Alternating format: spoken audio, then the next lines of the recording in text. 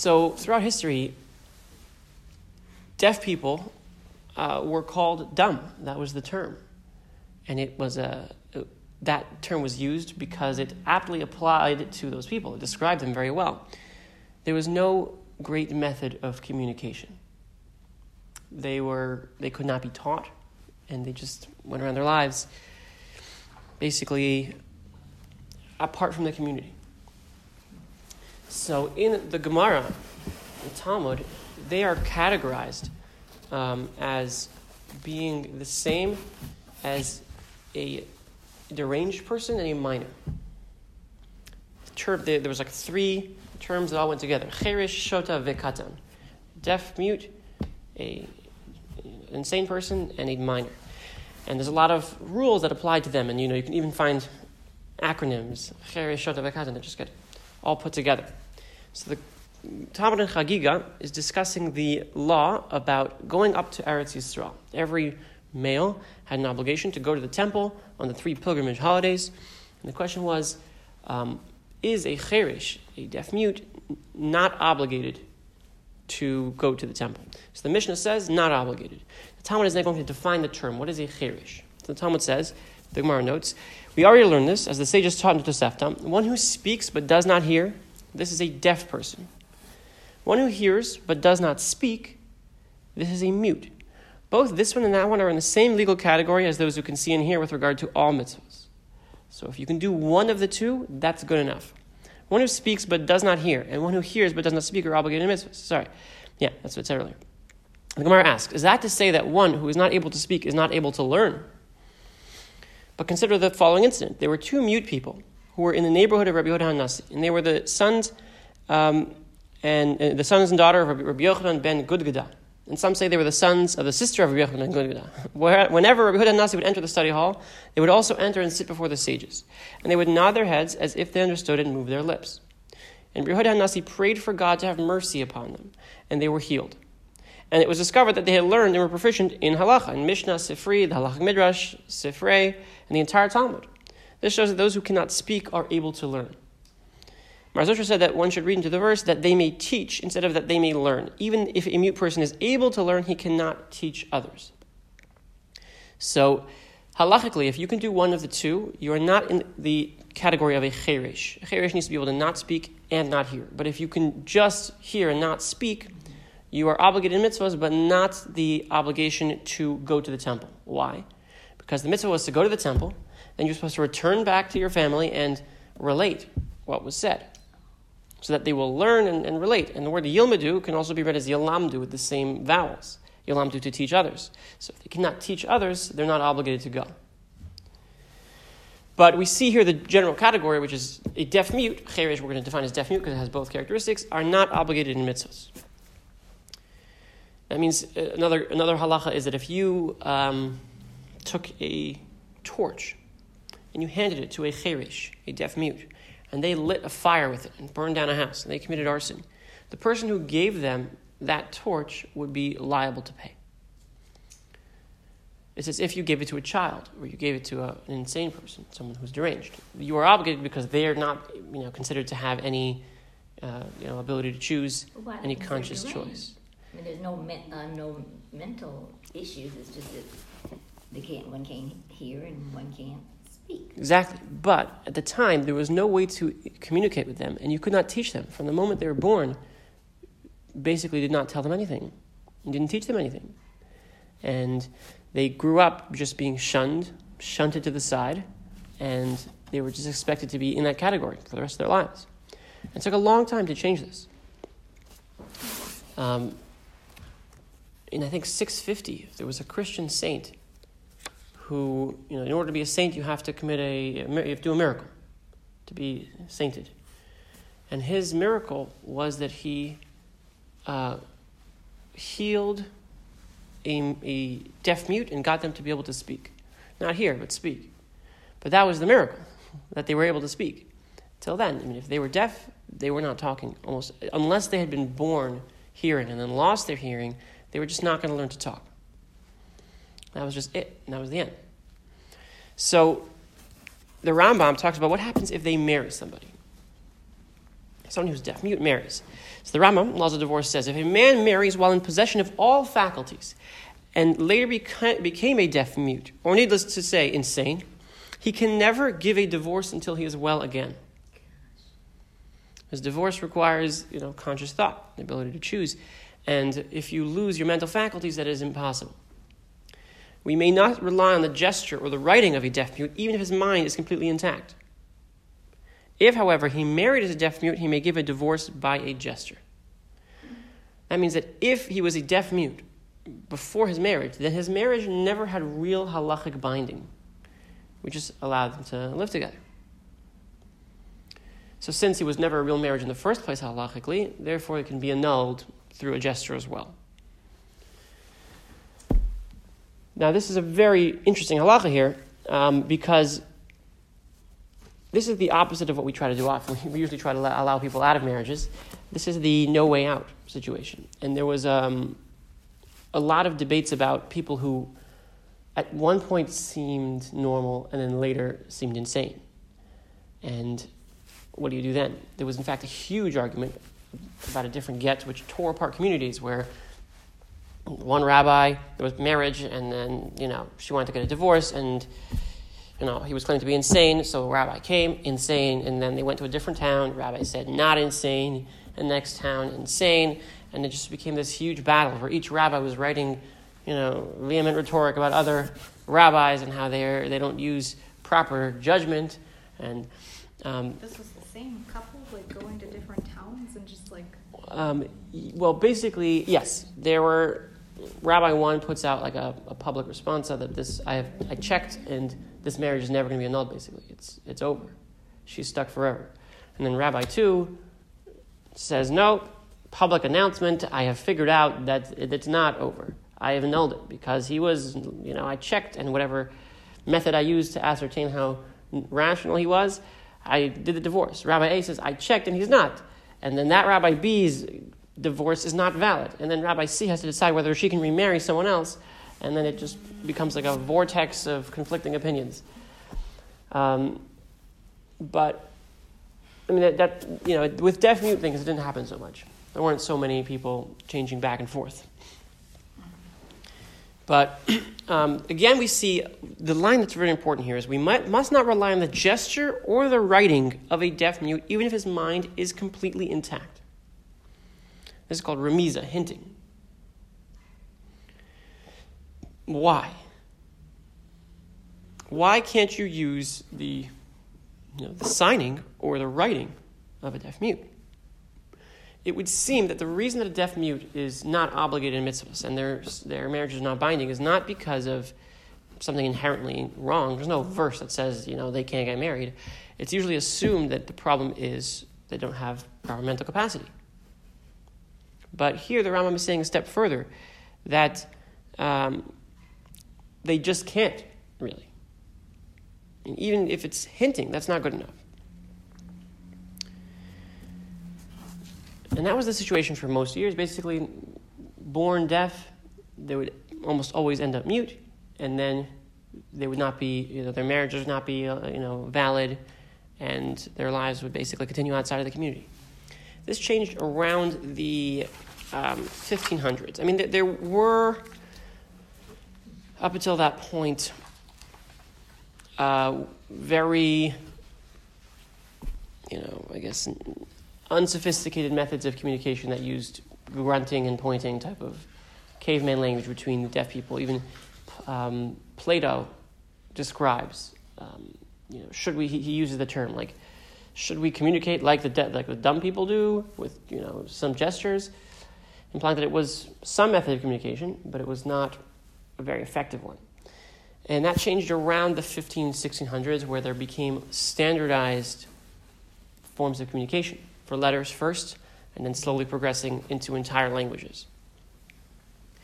And it became more and more possible to teach these people, to show them, how to communicate with each other and, in fact, with other people. So at this point, around the 1600s and the 1700s, there began to be rabbis who gained this question of in the past, this really hasn't been a question because the deaf-mute people have been exactly as the Talmud describes them. incapable of anything. But now they're becoming part of the communities, and the questions are coming up again. And what did they use to teach them with? So if they can gain a measure of a basic sign language, even the letters, then they can learn to write, and then they'll be able to communicate like that. And then you can, I'm not sure exactly when. In those days. Braille is for blind people. This was for deaf people. Oh, Yeah, the process of teaching them to speak, I don't know firsthand. I didn't really see any information, but I understand that it's something like you have to show them how to position their mouth properly and the way that the sound comes out, and it's like a very grueling process of more air, less air, widen the mouth, where we kind of can get a feedback automatically if we're saying it incorrectly. If the sound is not correct, they need a lot more coaching. But I don't know if that was the case, if they were actually speaking in the 1600s. I'm not sure when that started. But anyway, this rabbi, the Divrei Chaim, he got a question. So the question was, those who are born deaf from their mother's womb, neither able to hear nor speak, usually automatically not able to speak, not physically unable. So then they go to a specific school called the Tabstumen Shul, the school for deaf and mute. And they learn Hebrew and German, language and script. And when they graduate from there, they know how to pray, and they understand German fluently, and they are educated, knowledgeable in the laws and practices of the religion, and understand what's being spoken to them almost fully by lip reading. And they also speak in an inarticulate way, extremely difficult at times to understand. So at this point, I guess they were already teaching them to speak, but it's very hard to get the pronunciation correctly. But they're able to speak in such a way that the listener knows and understands what they're saying and what they're asking for. The question now before us for halacha and for practical application is to determine what is their status regarding marriage, divorce, chalitza, ritual slaughtering, testimony, business transactions, and similar matters. Should we say that even after the course of their study, they should still be in the category of cherishim, regarding whom the rabbi said that we have established that they are not people of intellect? Or should we say that even though they are deaf and cannot hear, but they can speak in an inarticulate way, and even if it's difficult, nevertheless, we can know and understand through the speech what they are saying and what they're asking for and requesting. And we also see that they have intelligence and know the ways of the world, and they practically have understanding and wisdom. Therefore, this matter requires investigation, both as a matter of halacha and also for practical application. For today, a person who came from this school, and we see he has all these abilities, he's standing before us requesting to marry a woman who is a pikhet. She doesn't have any of these issues. And the question determines what is his legal standing. Can he marry that woman? So the rabbi, he talks a little bit about the Talmudic background, and he says, therefore, according to the conclusion of the Gemara in Gittin, according to the rabbis who argue on Rabbi Shimon Gamliel, it does not help, even for those who are very sharp and intelligent and know a great deal. And even his ability to communicate through writing doesn't help. A get from him is not a get at all. And this is true even for someone who was hearing and became deaf later in life. If they are deaf, we do not rely on their writing, which means that it's not about intelligence, seemingly according to this opinion. However, in our case, if they could speak a little, even if only inarticulately, would be in the category of one who speaks, in a similar way as the Marit wrote. In such a case, it would seem to be my humble opinion that they are like pikrim, people who have mental capacity, and they have full legal status. The fact that they cannot hear is not a concern. As the Rambam writes, that we know through medical science it's not possible to speak without being able to hear, and therefore if they can speak, it stands to reason that they can hear somewhat, and this would suffice to categorize them as a person who can speak and hear. But regardless, a person who can hear and not speak, and a person who can speak and not hear are both like pikrim. Now here we see his 1600 understanding of how he would be able to teach somebody to speak. Mm-hmm. He says it must be that they could hear something, because if they couldn't hear anything, there's no way they'd be able to speak. Yeah, I don't know that that's true, but sure. Yes, it's probably not true. But it's interesting that he brings it up, because then he ends with the important line, which is it makes no difference. If you can do one of the two, you're good. Mm-hmm. So here we have people who can communicate, and they can lip read, and they're perfectly intelligent, and we know that they're in there, but their speech is garbled. He says if that's enough, if they can speak in any capacity, they are fully mentally there, and they're going to be obligated in mitzvahs, and their get is going to be a get, and their marriage is going to be a marriage. And this is a change, one of the first people who brings up this change. But he does require them to be able to communicate through speech, somewhat. He doesn't just say, we're going to ignore basically what the Talmud says, because they have the intelligence.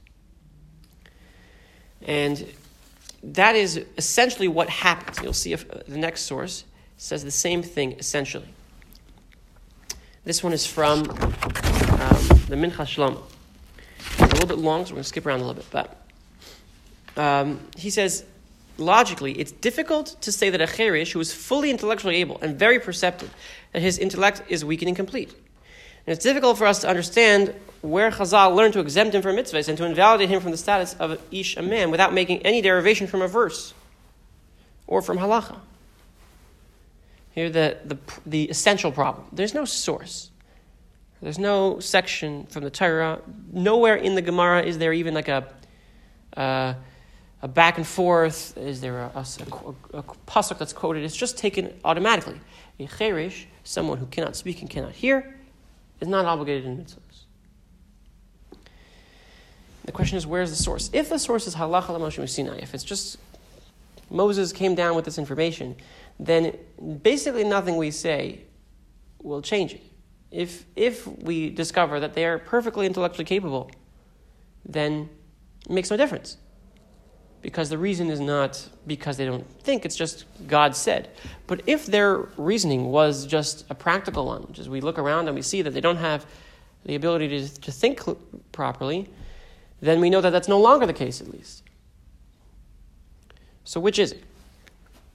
But he says, since this is undoubtedly the truth, this is the halacha, we are obligated to say that Chazal knew in their great wisdom that a cheresh who cannot speak and hear is a type of person whom it's impossible to see him as responsible for his actions. And therefore we do not give significance to his acts, even if, according to our understanding, he is smart and intelligent. And all his actions are done with reason and full understanding and logic. He's not responsible. It's so strong and true that we would say it regarding a Noahide. For as we have said, we have not found any distinction in the definitions of a man between a Jew and a Noahide in cases of cheresh and shoteh, a person who is either deaf or deranged. Therefore, it appears in my humble opinion that in our case, the only discussion is regarding one matter to it: if this person who was taught to speak with the movement of the lips, if he is considered to be a speaking person or not. Is he speaking or is he copying speaking? Well, this is a very fine distinction here.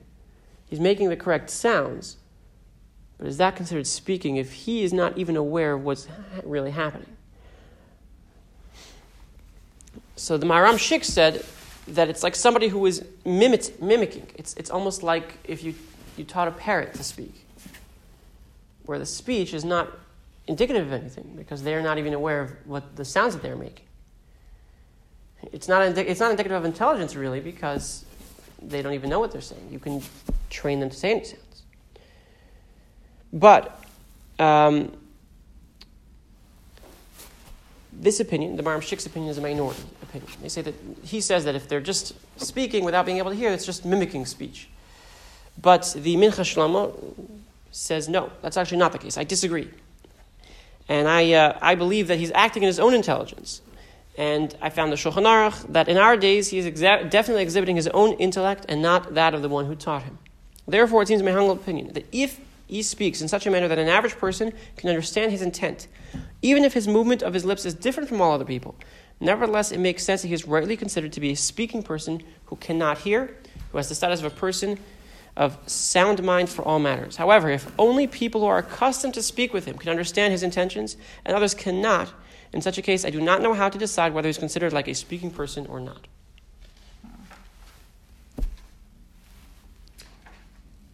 And here's the issue, the wall, which is that there's not enough information in the Talmud. The reasoning is not there. If they said a cheresh is not obligated in mitzvahs because he cannot think, then we would know that does not apply. And in fact, that's actually the implication of the categories they put him in. They categorize the cheresh, the deaf mute, with the shoteh, the deranged person, and a minor, which would imply that the problem is the intellect. But on the other hand, we have statements like, if they write, it's not good enough. If they hint, it's not good enough, even though we can see what they're doing. So we're left with this unfortunate issue, which is that we need them to be able to speak somewhat. If they can't speak somewhat, then we don't have enough grounds to So speech exempt has them. to include sound, like sign language wouldn't be considered. And that's the problem. Speech. What about sign language? Right. Now, the Talmud does talk about remiza, hinting. That's clearly not considered to be speech. It's more of the point and grunt. The question is, what about a complex language that has accents, that has forms, has emotions and expressiveness and all sorts of different things? What about that? It was interesting. I saw like this little documentary thing interviewing deaf people, and apparently in the deaf community they kind of consider speaking people to be more like emotionally like limited or something, because there's not as much expressiveness with verbal communication as there is in sign language. So in some ways they almost think we have the weaker language and communication skills. So I'm like and interestingly enough, in the 70s they came out with the cochlear implants, which they implant something that goes directly to the nerve, the cochlear nerve, and allows a large percentage of deaf people to hear somewhat. The hearing is never as good, especially if you get it at the wrong ages. And there was a lot of pushback from the deaf community. He said this is acting as if there was a problem to be solved. And in fact, we have a culture that's in many ways more rich than the speaking world. And we, when you give these to children, you take that away from them. And you are deciding for them what they should be, when we have a perfectly good, in fact, they would argue better option, to be a non-hearer, at least. Well, we had a deaf child belonged to our shul, and so they had one of those people that come in and do the sign language, and during the service, so that she could understand. It was just for her because she was the only deaf person in the room, and I don't know. To me, it seems like as long as she knew what was going on, and she went up to the bima to open the art, and because I went up too, and so we were up there together, and she just looked like she knew what I didn't even know she was I didn't know she was the deaf one, and I started to tell her, and but she looked at me like she understood what I was saying, but it's to me it's just like she was just like any normal person, just because she had that the hearing person there. I mean the other person who's doing the sign language for her, but yet she seems to be able to read lips, kind of,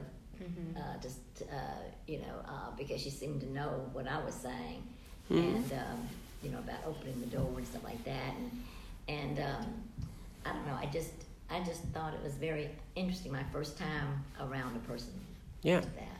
And they're incredible at it, incredibly proficient, and it's almost like a give and a take, where they can communicate with somebody across a crowded room, a noisy room, in a way that we cannot. They also can't hear peripherally. They can't, speak peripherally the way we can.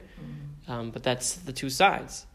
But in terms of intellect, it's very clear and obvious that there's definitely nothing missing.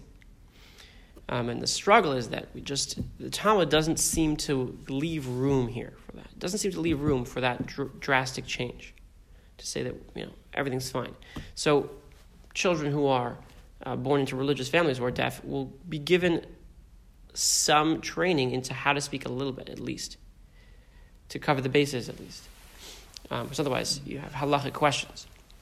Now that it's very possible nowadays to teach them, it's still annoying. I mean, and some deaf people said it's a waste of time. Meaning that it will give you away right away. That you'll be seen as deaf when you start speaking, and it's takes a long time. It's a lot of effort when you could be studying all sorts of other things, and you have a whole world that's already open to you. But at least in the halachic perspective, it's essential. It's very important. So that person can't be a bar mitzvah either. A boy, the boy can't ever be bar mitzvah, right? If he cannot speak, if he cannot speak, he would not be obligated in mitzvot. So he could not read from the Torah. He could not be a chazan. Could not lead the services. You could make a bar mitzvah ceremony for him, but he's not really bar mitzvah in the sense that he never gained obligation in the commandments. Even though he may have had a person with sign language who could exactly teach them. Yes, there is a requirement for speech in halacha, whose reasoning is not clear.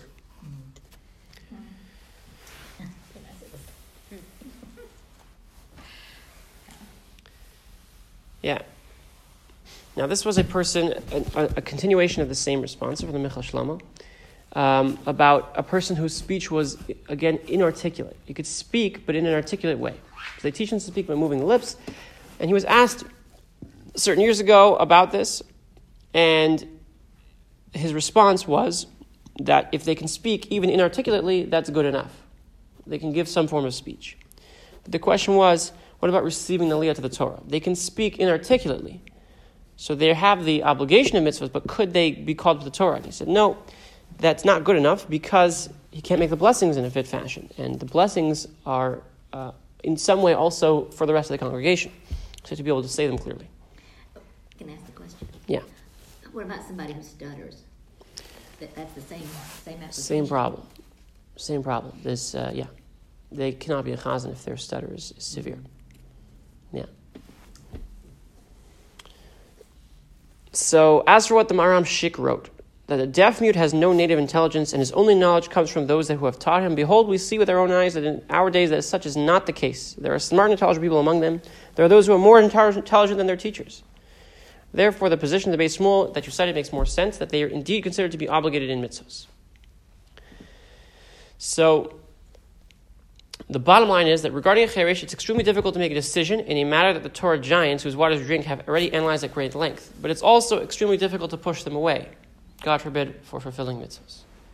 So therefore, if they cannot speak, we know Rav is able to say they're still obligated in mitzvahs. But it's extremely difficult to push them away. So then this in-between system comes where you can't do anything that will allow others to fulfill mitzvahs. You can't do anything to fulfill mitzvahs for other people, but you can do everything yourself. So you couldn't read the Torah, but you should still come to synagogue and listen. Mm-hmm. You can't lead the services, but you still should come and pray. And this balancing act of trying to make the Talmud work with the reality on hand. The last one is from Rav Moshe Feinstein. This is a letter that he wrote to his son-in-law, Rav Moshe Tendler. Rav Moshe Tendler wrote a book on medical questions in halacha. And he wrote, it's difficult to compose a tshuva regarding halacha right now because of my weak health, and God should compassion on me together with all the other ill people in Israel. Nevertheless, because the importance of this topic that you have claimed affects many of our brothers among the children of Israel, God should send them a full healing. I have gathered the strength and said the following words, which should be written down and published as a response to my name. What I am saying now is built on what you have written in my name a year ago. Who is considered to be a true cheresh, and who is considered to be someone who can speak but not hear? The definition of the status of deaf muteness for matters of halacha is not dependent on intellect or on the ability to understand what's being spoken. It's rather a scriptural edict, and it's not dependent on the ability of the cheresh to understand. So he says that when the Talmud says that a cheresh is like a minor or a deranged person, it's not because of intellect, it's just a reasonless command. So they can't even come up and tie the thing on the Torah either? I thought you could. There's no mitzvah there. It's just something we do. Oh, okay. Yeah. As is known, a cheresh who can truly speak, that is to say, who can speak words that are easily intelligible, is not considered to have the legal status of a cheresh. But a cheresh who cannot speak words which are intelligible to most people is considered to be a cheresh, even if he can talk with his hands or through writing. But, number 2, a cheresh must strive to fulfill the mitzvah. Even a cheresh who is legally considered to be a cheresh should strive to fulfill the mitzvah. It's not proper that he should exempt himself with the claim that he is legally exempt. So he says that we must understand the Talmud to be a reasonless command, because otherwise it doesn't make much sense, because we see that they're perfectly intelligent. So it must be for some other reasons that we don't know. If so, the only way out is for them to speak. And Rav Moshe Feinstein's definition of able to speak is in some ways more strict than the previous opinions. He says they have to be understandable to most people, not just to others who know them well, not just to others who have, my child, a few months ago, I understood everything they're saying. No one else can understand what they're saying. Because I know he's got only 200 words to choose from, and I know I've heard them all a lot of times before. You need to be able to communicate with most people. Good enough for most people. But just because you are legally exempt does not mean that you should not fulfill the mitzvahs. In fact, you should strive to fulfill them all. So that is essentially where the question of Cherishus ends today. There are rabbis who are tentatively trying to push it a little bit and argue that it was more, the reasoning of the Talmud was not because of a scriptural command, a gzera from the Torah, but rather because of intellect. But nobody with, first of all, no one has the authority today of previous generations, but also it's a very hard line to draw when we have clear writings from Moshe Feinstein and Shlomo, who basically set it up like this. So this seems to be where the halacha is going to remain within, the mainstream Orthodox community. So all this still holds up today. Yes. So they can't. So if they can't clearly speak, I could understand why you can't be a chazan. But do they still count in a minyan, or you couldn't even count as one of the people's? Right. If they cannot speak at all, then you would not be able to even count them in a minyan. It would be like a minor again, and that's the way it would be. But even if they can read what's on the page, even if they can read it, even if they could sign it perfectly, faster than you can. Again, the reasoning is not clear. In fact, there is no reason. If it was about reason, then we would just immediately say it's fine. They have a perfect method of communication. But the problem is that maybe the Talmud was saying something that was reasonless, because the Talmud also said that you can't, if they write it, it's not good enough either. Is it because they can't answer back when there's certain parts in there that you're supposed to say something? Not really. Not really. Those are not obligatory either. I mean, if you don't respond, it still works. Mm-hmm. You're supposed to say amen, but if you don't, it's not over. Right. So this is the conundrum. Yeah. It's tough if you're in that condition. Yeah. It seems really crazy because I understand. I can see why you couldn't have them be chazan, because you need to be able to understand what the chazan is saying. But to not even count in a minyan feels a little bit dehumanizing. 100%. Yeah. This is the problem of trying to use historic halacha in today. I mean, if you were at the time, you could just ask, well, what about sign language? But they didn't have that. It wouldn't be around for thousands of years, and there was no person. There was nobody looked and saw.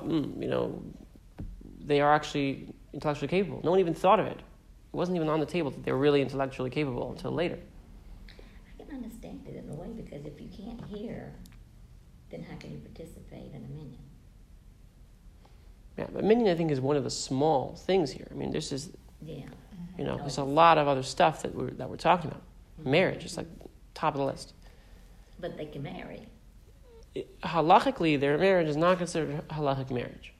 They don't need a divorce. If they became deaf-mute during the time, they also can't divorce. This is the other problem, is that the Talmud also says, if they became deaf-mute during, they started off being able to speak and hear and then lost that capability, they're still unable to divorce, even if they can write. Which again implies that there's something more going on intellectual. So the marriages are never It's kind of recognized. crazy because gets are written. Mm-hmm. Yeah. Exactly. Yeah. So their marriage is never recognized? Their marriage is never recognized in the sense that their children would be bastards if they committed adultery. If someone else married that woman, she would be married to them and not the original husband. Inheritance issues. I mean, basically, you would allow them to live together, but they would not be But if they marry, married. then they can have children who can hear and see and talk. Yes. So I don't understand. They're being deprived of having. Well, they're not. No one's saying that they can't live together. The question is this halachically considered marriage? Mm-hmm.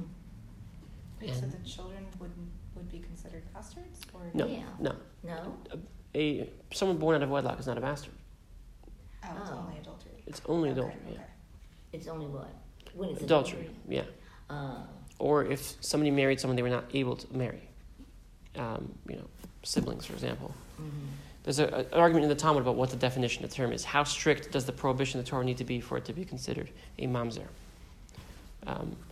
So that's only if it's adultery. If somebody's already married to somebody else and they have a child by the other person. Yes. Yeah. Oh, I never knew that. So what about hearing aids? It would seem like hearing aids are a pretty relatively recent question. And if you want to find the halachos about hearing aids, you would need to look in questions from like the 70s, or responses from the 70s and stuff. But the truth is, a hearing aid is really just a very small microphone put right next to the ear. So if you want to find out what the halachos is about hearing aids, you need to look back to the microphone question. So microphones were introduced to synagogues, in the 1900s, and it was a big debate: can an Orthodox synagogue have a microphone in it? So there were some rabbis who allowed it. They said it just projects the voice. And the Lubavitcher Rebbe wrote some answers in the 50s. They were quite strong answers. And he said the rabbis who write about this should not write about it because they don't understand the science. If you don't understand the topic, you can't write a halachic response about it. Knowledge of the topic is essential. The Talmud says that Rava wanted to talk about, he wanted to learn the laws of which animals can be used for a sacrifice. So he lived with a shepherd for a year. Because, that on-the-job training was essential to understand the animals well enough. There's a story that my teacher used to say about a rabbi who he was asked if a man could come and convert because he wanted to join the Maccabi League to play basketball. And you have a right to return if you convert. So the guy wanted to convert and play basketball. So, I don't know how sincere he was, whatever. He was going through the process, and he went to the rabbi and said, can he play basketball on Shabbos? And so the rabbi said, well, describe to me the situation, please. So they said, well, there's a ball, and you take it, you carry it across this court, and you put it in the net. And that's the game, pretty much. The rabbi thought about it, and he said, listen, if you put it in the net before Shabbos, it should be okay. If you don't understand the question being asked, your answer is not going to be so good either. So the rabbis with microphones, they're like, well, the voice comes in and the voice comes out, amplified, right? Perfect. And that's not what's going on. The voice doesn't come out the other side. It's transformed into electrical signals, which then are used by a speaker. So they said it's 100% forbidden to use a microphone in a synagogue. The Lubavitcher was talking about dynamic microphones at the time, which used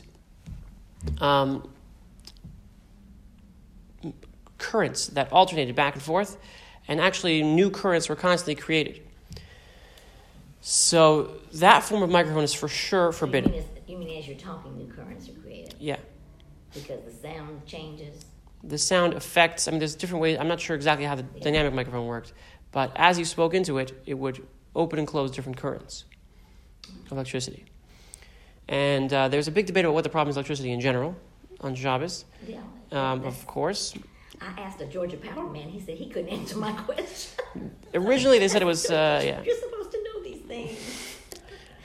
Originally, the rabbi said it was fire, but that's, put by the wayside pretty quickly.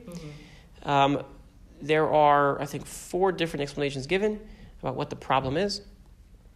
Either it's, since electricity runs through wires and walls, it was part of construction of the building, and when you flip the switch, you are completing the structure of the building because it was designed to have electricity flow through it, and it's considered building on Shabbos. But see, then the other side that I've heard is that it's already built in, and so when you flip the switch, you're not doing anything. Yes, this is, I think, a pretty weak already in there. argument. Yeah. In fact, it also doesn't help because, maybe when it was started, all the electricity was in wires in buildings, but now it's a lot of it's not. Yeah. And it's soon going to be all wireless. Now what are you going to do?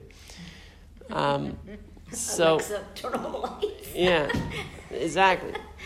So that explanation is not a good one. Mm-hmm. The second one is that it's moiled. It creates, in a way, something new. Either in the form of sparks, or in the form of an electrified circuit itself. This one's also not good because in a closed circuit, you're not really creating anything new. Electricity is just flowing through it. Electrons are passing through, which already were, and now they're moving. And the creation of sparks is hopefully not going to happen. That generally doesn't happen. Thus, the third one, maybe there's only three, the one that most people use today is makeh b'patish, the completion of a vessel.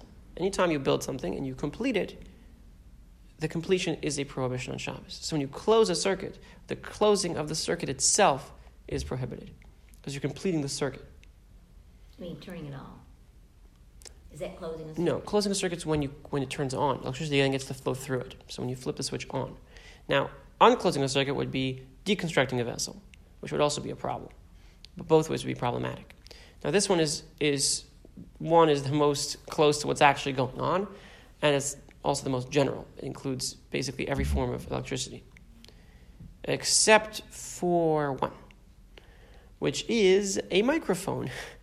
The way that most, not all, but many modern microphones work is there's two little tiny plates separated by a very, very fine amount of space. And there's electricity basically running between them. And as you speak into it, the plates vibrate. And when they vibrate, the distance between the two plates alternates, and it changes the frequency of the wave itself. And then the microphone picks up the alternations in the frequency, and then transforms that into a code, which then gets sent down to the other side. So you don't actually open and close any circuits. What are you doing it then? on the whole time? Huh? You leave it on the whole time, Right. and you're speaking into it. So the Rav Moshe Feinstein was among many others who addressed this issue, and he said a microphone is 100% forbidden on Shabbos, and it cannot be in any synagogue. And if you put it in the synagogue, you are not part of his union anymore. But you just said if you leave it on. So what? So then what? Exactly. Because we have one. Then he wrote. A deaf person said, "Can I use a hearing aid on Shabbos?" He said, "You should leave it on for before Shabbos, but you can use it on Shabbos. And if you see a person with a hearing aid, you are allowed to speak to them." So you have to leave the hearing aid on 24 hours. Yeah, the problem is with batteries is how long Yeah, it the lasts. batteries, that's right, because the Yes. batteries. So Mincha Shlomo said that it is also not for a deaf person themselves. They are allowed to turn it on and off. Shmir Shabbos Kochas also says that they're allowed to turn it on and off. We'll see it in later sources. But it's better that they should leave it on as long as possible from before Shabbos. But the problem is, you are not the deaf person. Can you walk over to that person and say, "Hello, you're speaking into a microphone"? He said it's not a problem, Rav Moshe. So then he was asked, wait a minute, you said that microphones definitely no. You said that hearing aids definitely yes. A microphone and a hearing aid are the exact same instrument, just in different sizes. Well, what's going on over here? So he said, Loi bari isure. Its prohibition is not clear. Because, again, it's not creating any circuits. The other prohibitions are not super strong, even if it's plugged in. So the prohibition of a microphone is not 100%. However, the effect on the community is 100%. Which is, the microphone might be the exception to the rule in terms of instruments that are electric that could be used on Shabbos, maybe. But if you walk into a shul and the rabbi is speaking into a microphone, what that does to the community is it gives them license to do all sorts of other things. So he said, it's not a clear prohibition. So in this scenario of a synagogue, where the negative impacts are very clear, I will say in the strongest language that is forbidden. And in terms of a hearing aid, which is essential to the person to be able to function, since its prohibition is not clear, I say that it's permitted. And here we see the exact same case, literally the exact same case, exact same instrument. And the differences between the two rely entirely on context. And what is the impact on others? This is where the subjectiveness of the Rav comes into play. There was once a woman who walked into a Rav, and she had a chicken on Friday. And she said, I just bought this chicken for Shabbos. Can you please tell me if it's kosher or not? I'm not sure. The lung, is something going on. So the Rav looks at it and he says, it's a kosher chicken. Sends her on her way. 15 minutes later, another woman comes in. I just got this chicken for Shabbos. You look at it, and he looks at it, and it's the exact same problem. He says, this is not a kosher chicken. He sends her on her way. And his student was right there and said, I was here for both of those. It's the same chicken. What's going on? So the Rav said, well, there's an argument about this specific scenario, whether this is a kosher chicken or not a kosher chicken. Most people say it's not a kosher chicken. The first woman is very poor. She's not going to buy another chicken. She's going to go home and have potato soup. The second woman's rich. She's going to go right back to the market and buy another chicken. So what I respond depends on whom I'm responding to.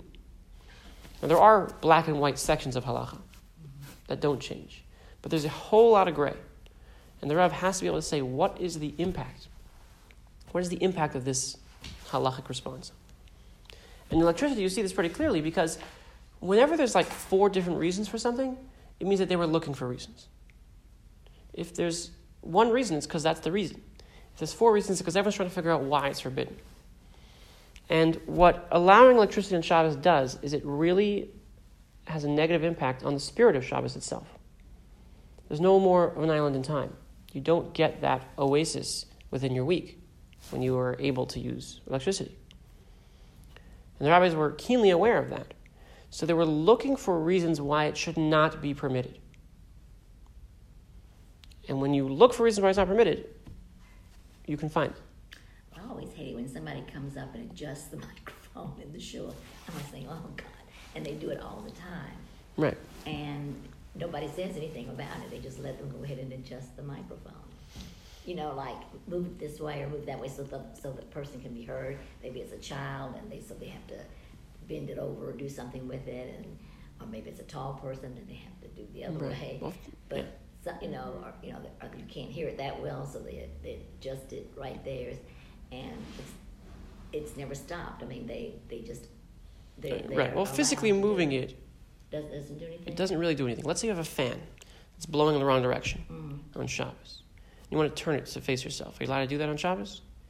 Yeah. Now, it's muktzah, which means that you can only touch it for a permitted reason. What's the permitted reason? Moving it. You don't affect the circuit. You don't affect any electricity. You can move it on Shabbos. So, adjusting the microphone, meaning I'm not going to say it's good to adjust the microphone on Shabbos because you probably shul shouldn't have it on Shabbos in the first place. But the actual moving of it is not a prohibition because you don't do anything that you're not changing anything in the circuitry. If you're adjusting the volume, that might be a different case. But just physically moving it up and down shouldn't really be a problem on Shabbos. So, now we'll see the rabbis who are more clear about the issues with microphones in the last paragraph. Rav Shlomo Zalman, in his Tshuva Mincha Shlomo, is dealing with microphones and concludes that a change in a voltage of a current isn't moiled, but still, using a microphone is forbidden since it's audible and is a violation of Avsha Milsa, degrading the Shabbos. So he's clear. He says there's no prohibition. You're not creating new sparks, which was his reasoning. You're not opening and closing a circuit. You're not creating, you're not doing any building situation, but it's degrading of Shabbos itself. And that itself is a problem. However, regarding hearing aids, there's this letter from the same rabbi, Rav Shlomo Zalman Auerbach, that's permitted to turn up a hearing aid on Shabbos, and there's no issue of muktzah with a hearing aid that is already on. The Shemir Shabbos also confirms this. The Chalkat Yaakov forbids using a hearing aid on Shabbos because he holds that connecting the circuit is biblical as it creates sparks, according to the science at the time, which is no longer the case. And he leaves it unresolved if it's permitted to use if it was already functioning before Shabbos.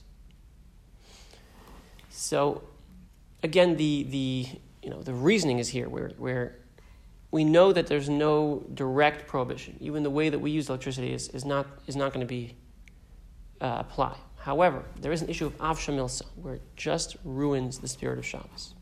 So could you take a television and leave it on Shabbos? There's no halachic problem. There's nothing wrong with it. But it takes away the spirit of Shabbos. Is that the Shabbos that we want? That's the question that every Rav has to deal with. there's all sorts of things that could be allowed if a Rav was looking for a reason to permit them. And if we do that, then... Can you tape a program before Shabbos begins? Yeah. You can. Okay. What about, we know that, for example, going on a subway, is it permitted on Shabbos? Well, there's no reason why it would be prohibited. I mean, the paying, is a problem, so you have to jump the turnstile. Mm-hmm. But the actual getting on the thing, the doors are automatic, your weight is negligible. It's not going to do anything. So as long as you don't have to pay. Right. If you were there before you were inside the terminal before Shabbos started. Before Shabbos started. Yeah. So as long as before Shabbos started, you can ride it. Yeah. And then get off of it. Well, there would be no halachic issue. But if you asked the Rav, can I go on a subway on Shabbos? Mm-hmm. They'd say no. He'd say no. What if we have a car that is, an automatic door car that's, perfectly automated, and it drives itself, and it's got a device inside that makes sure that it does not adjust its electric output for weight, which is not great for gears, but whatever. That's what it does, let's say. Could you sit in it on Shabbos and then drive around? Well, you're not going to be able to find a problem with it, but it's not going to be permitted. Why? Because what it does to the Jewish community is it destroys the infrastructure of everyone having to live within walking distance of each other. One of the best things for the community and the worst thing for housing prices is the fact that you can't drive on Shabbos. So a Rav who had this question will find something. They have to. What if we invent a new form of energy entirely? We figure out a way to harness gravitational pull or something. And we create essentially all the same technology, just doesn't use electricity. What's going to happen? The Rabbanim are going to say the exact same thing. They're going to say, well, I don't know, we're completing something, it's creation of, I don't know what they'll come up with exactly, but they might just fall back on the Av Shamil so that it just is not the spirit of Shabbos. Well, even if all the stuff about wind and solar, that creates electricity too. It all creates electricity, yeah. But that's a different kind of electricity. The electricity itself is the same. It's all just the same electrons passing through. It's just how we generate it, yeah. I can't even think of what other form of energy you'd use other than electrons, but even hypothetically, I am 100% sure that it would be forbidden. Because, what would Shabbos be?